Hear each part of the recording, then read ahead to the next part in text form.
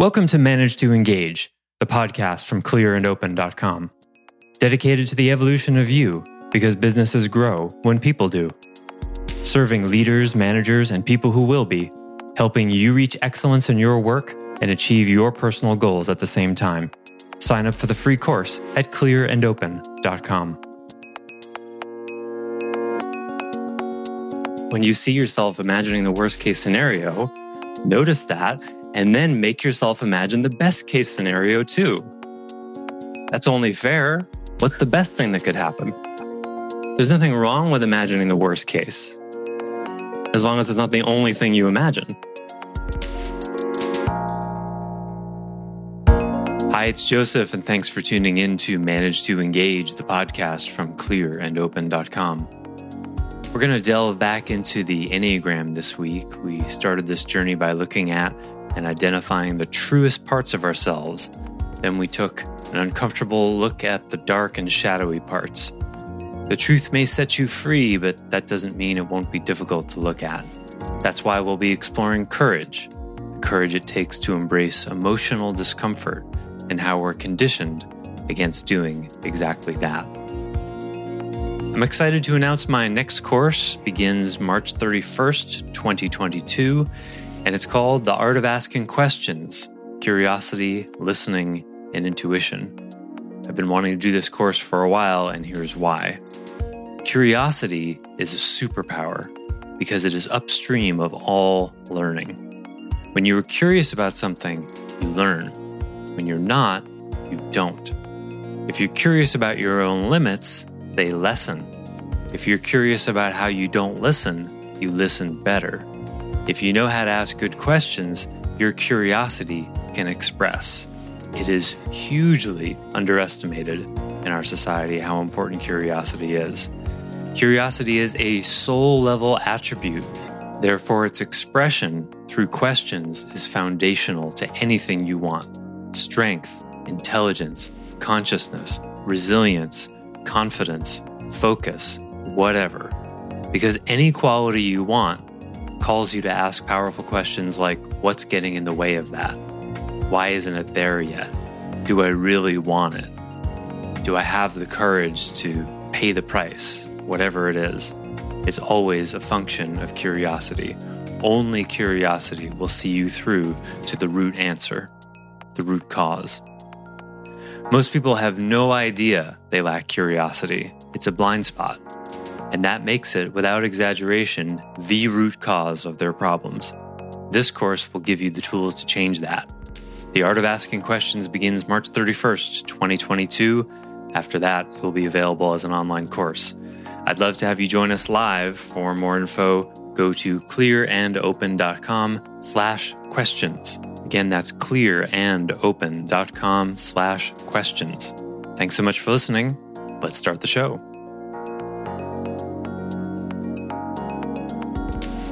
Greetings, everybody. Welcome to session 7 of Psycho-Spiritual Dimensions of the Enneagram. Thanks for being here. We'll start with any questions, digestions, presentations. I'm open to a number of different plural nouns ending in TIONS. Welcome, Eric Grace. Thanks for being here. At some point, Eric, if you want to introduce yourself, if that's now or later, say who you are. Eric is he's old. Eric is an old soul, an old friend, an old mentor, an old many things, a soul brother of mine, and expressed some interest in being here. And so I'm overjoyed to have him. I'm sure he'll add a lot if he feels like it. And yeah. So the floor is open. I need at least a half hour or 40 minutes maybe for what I want to talk about today, but the floor is open. And I can fill the space. You know, my mother taught me how to fill space, so I can do that as well. Questions? I don't know what last group was about, so you have to give me a little context. Yeah, of course. Questions. I did actually want to. You just, as usual, the audience is cueing me. I did want to tie what we did last time into today, and that will be a kind of a follow-on thing. In the last assignment, I asked you to look at your deepest, darkest, most shadowy aspects of your Enneagram type, because we started with looking at the best of you, which is always a good place to start. It was actually Eric's idea. I was going to have you go first deep into the shadow stuff, and I was chatting with Eric, and he said something about what about the good stuff too? I'm like, oh right, yes. Some of my because it's always tempting. But I did talk about before that we talked about early on that strengths and weaknesses are the same thing, right? So that's another good thing to re-presence. Your weaknesses are derivative of your strengths. Remember, you cannot have a weakness without a strength. So, example I always give is distractible people have lots of ideas and are typically creative, and superficial people are typically fun-loving and very alive. And so that's the trick, is to not see strengths and weaknesses as opposites. Going back to, remember when we learned antonyms and synonyms in like second grade or whatever? I wish I could crash that classroom and be like, wait a minute. In one way, strengths and weaknesses are opposite, and in another way, they're not. Imagine learning that at third grade, and then having it reinforced every year for the rest of your education.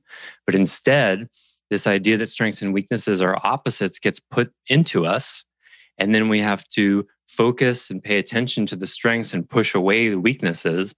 And how well does that work? It's certainly useful, but it's also, if the other truth is not honored, then it creates a division in yourself where you have to push away your weaknesses, which are aspects of you and your aspects of your own humanity. And then as an adult, you end up confronted by life in your weaknesses. And if you have difficulty looking at them because you have this frame that they're opposites or that the weaknesses are bad, then you can't reclaim yourself and you can't work on them. So that's why so much of what I've been trying to frame here is it's okay. And the Enneagram is, I think one of the best things about it is it shows in excruciating detail, and I use that word intentionally, excruciating detail, how strengths and weaknesses are the same and they all go together. And, here's a scale and, there's just no escaping them. And we've talked a little bit about where that comes from in childhood, and we'll probably go deeper into that.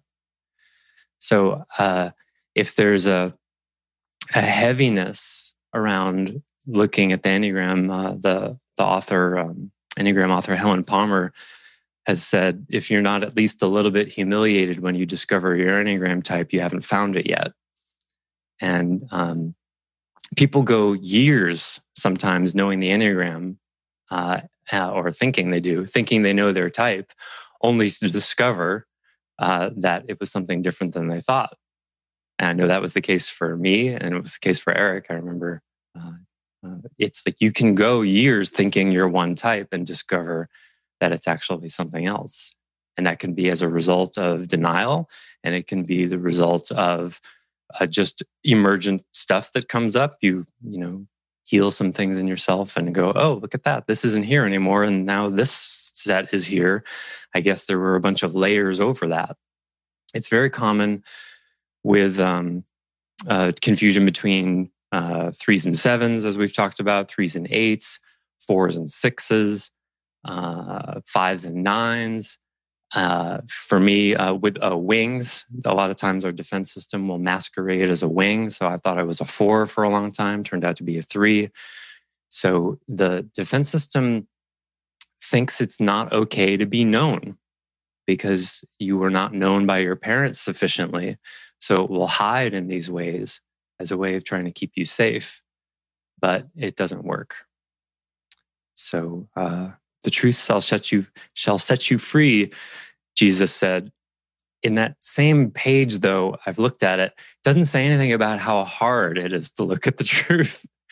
It was a sort of a marketing moment. The truth shall set you free. There was no and it's going to be really embarrassing along the way, probably. It's a great sales pitch. And that's something I do want to talk about courage today. That's the topic, courage and the what it takes to embrace emotional discomfort and how we're conditioned not to do that. But before I launch into that, anything? Yeah, Joseph, I haven't shared my my number yet, and I'm interested to see what your take is on it. I think I found it, and I'm struggling with it in a lot of ways, because I'm really only seeing the unhealthy side of it, and I can't see the healthy side. So sometimes it's embarrassing for me to share it. Oh, I'd love to.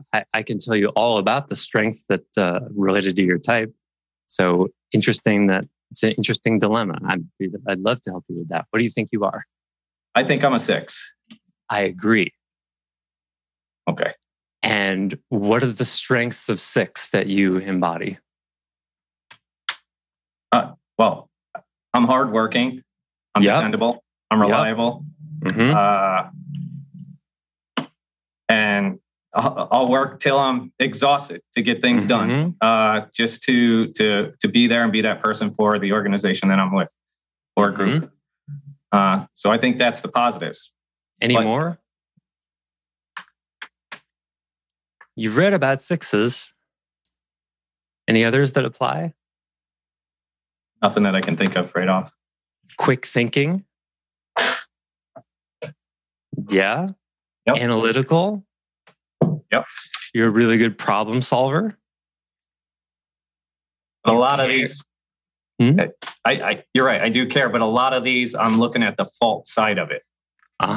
Which is, and what is it about 6s that would cause you to do that?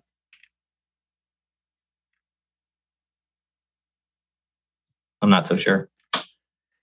6s have, so this is a really interesting, it's sort of a snake eating its own tail thing here.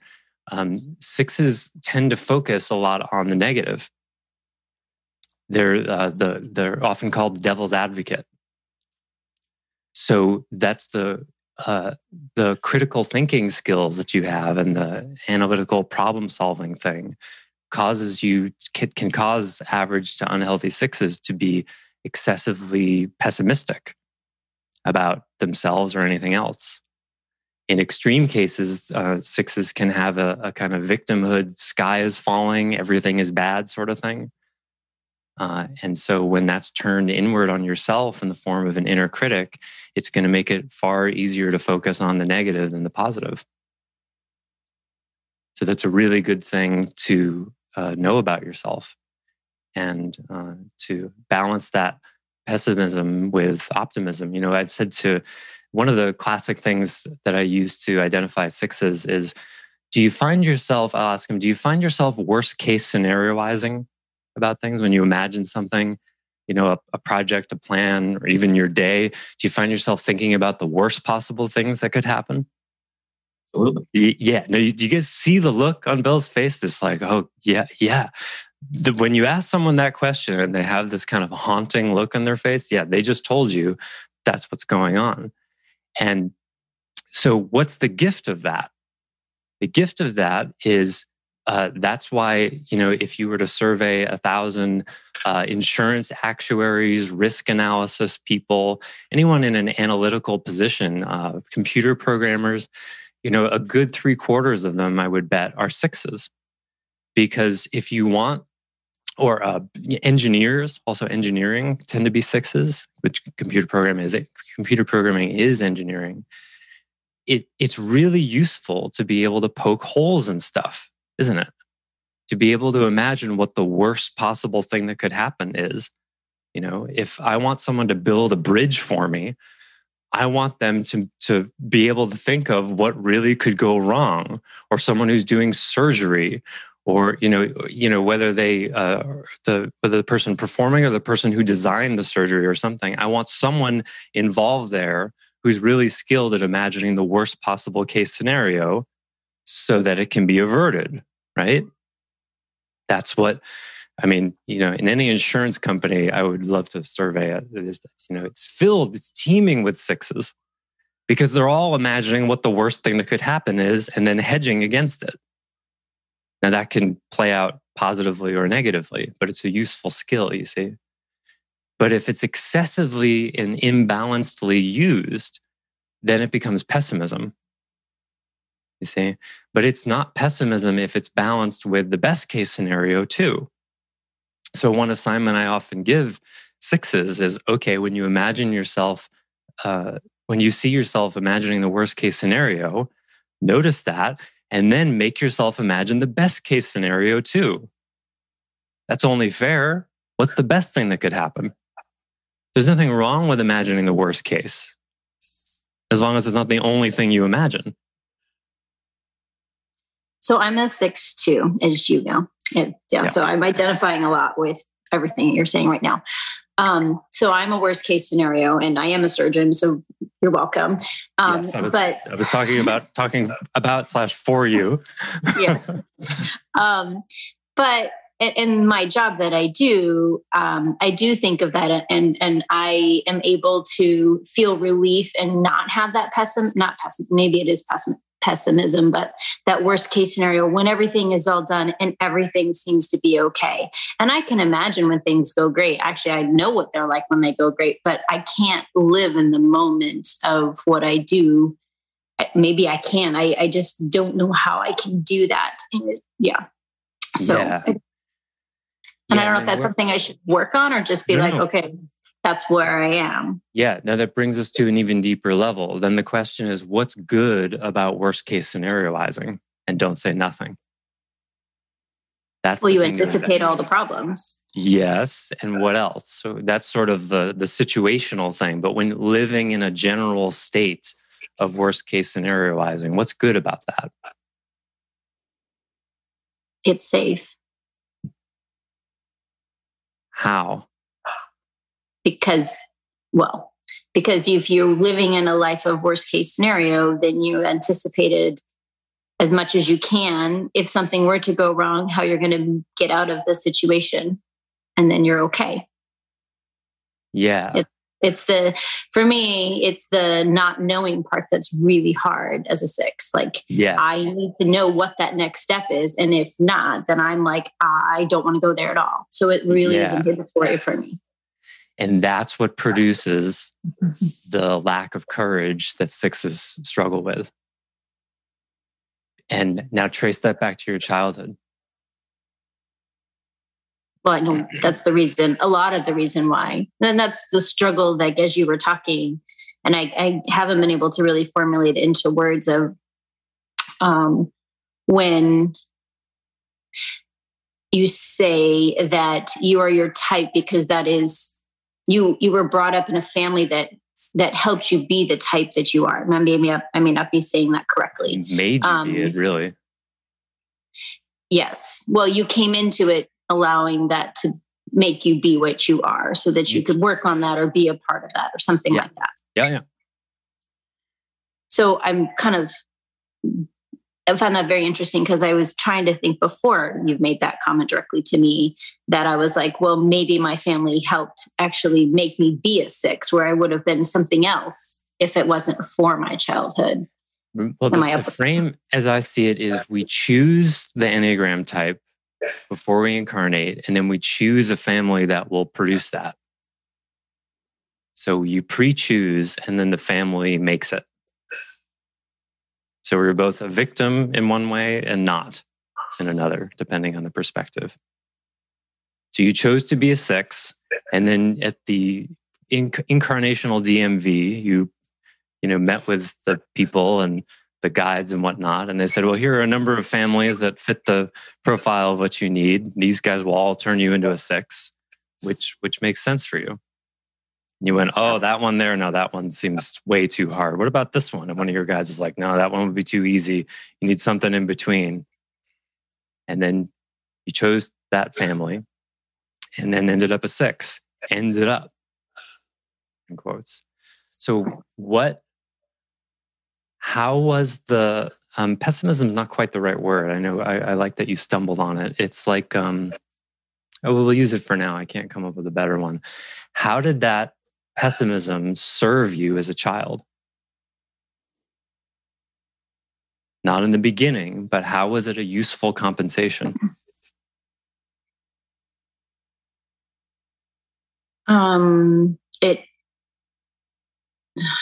It's too quick for me to answer these questions.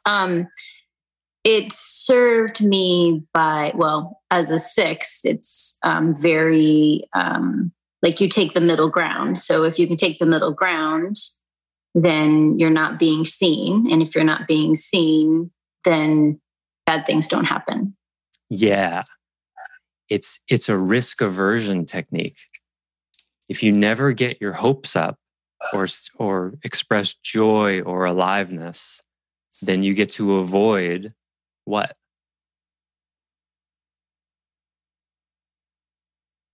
Negative things, which anything negative, really. Yeah. It's negative emotion, negative. Yeah. It's like, have you ever heard somebody say, if you ask someone like what their dreams are, what their biggest goals are, and they say, well, I've thought about that sometimes, but I can never really land on something because I don't want to get my hopes up too much, because then if it doesn't come true, I'll be so disappointed. Mm-hmm. That's a smoking gun of parents who squashed you, basically. Squashed your aliveness, squashed your dreams, squashed your positivity. And then we create, and everybody does this, I think, to one degree or another, but 6s have it in spades.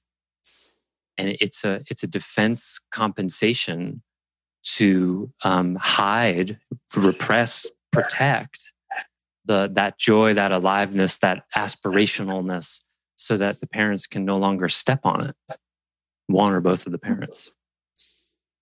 And so it's a survival mechanism that then translates into our adulthood in the ways that we're talking about, of just automatic worst case scenario. That goes all the way back to, just imagine when a kid is excited about something, they need the parent to join them in that excitement. Even if it's delusional, they need to at least have it be met for a moment. Like, oh yeah, I know you're excited to build a bridge across the river in our backyard, but that's a wonderful idea, sweetheart. But, that's like requires engineering and it's probably against the law, or, that kind of, you can't just squash it. But all I find myself doing that with my kids sometimes though too. Like, no, you can't build a firecracker. I'm sorry. That's just not safe. Of course you do that. That's how your parents were with you, at least to some degree. Now, I'm sure you've improved upon it a whole lot. But yeah, of course it passes on. The same way the way your father did it to you was passed on to him. Of course. So it in the beginning, just it's about noticing that and having some compassion for yourself about how the default mode is the worst case scenario, and to start to balance that out. Thanks for listening to Manage to Engage, the Clear and Open podcast. Join us next week when you'll be a little bit closer to who you're destined to be. Until then, know that Clear and Open is dedicated to the evolution of you, because businesses grow when people do. If you want to help the show grow, I'd appreciate you leaving a rating and review on iTunes. All you have to do is open the Apple Podcasts app, view the full description of the episode, and click the link to leave a rating and review. Or you can go to clearandopen.com/review and it will bring you to the right place. If you're looking for more support on your journey, head over to clearandopen.com for even more tools, articles, and free resources. Thanks so much for listening. Bye for now.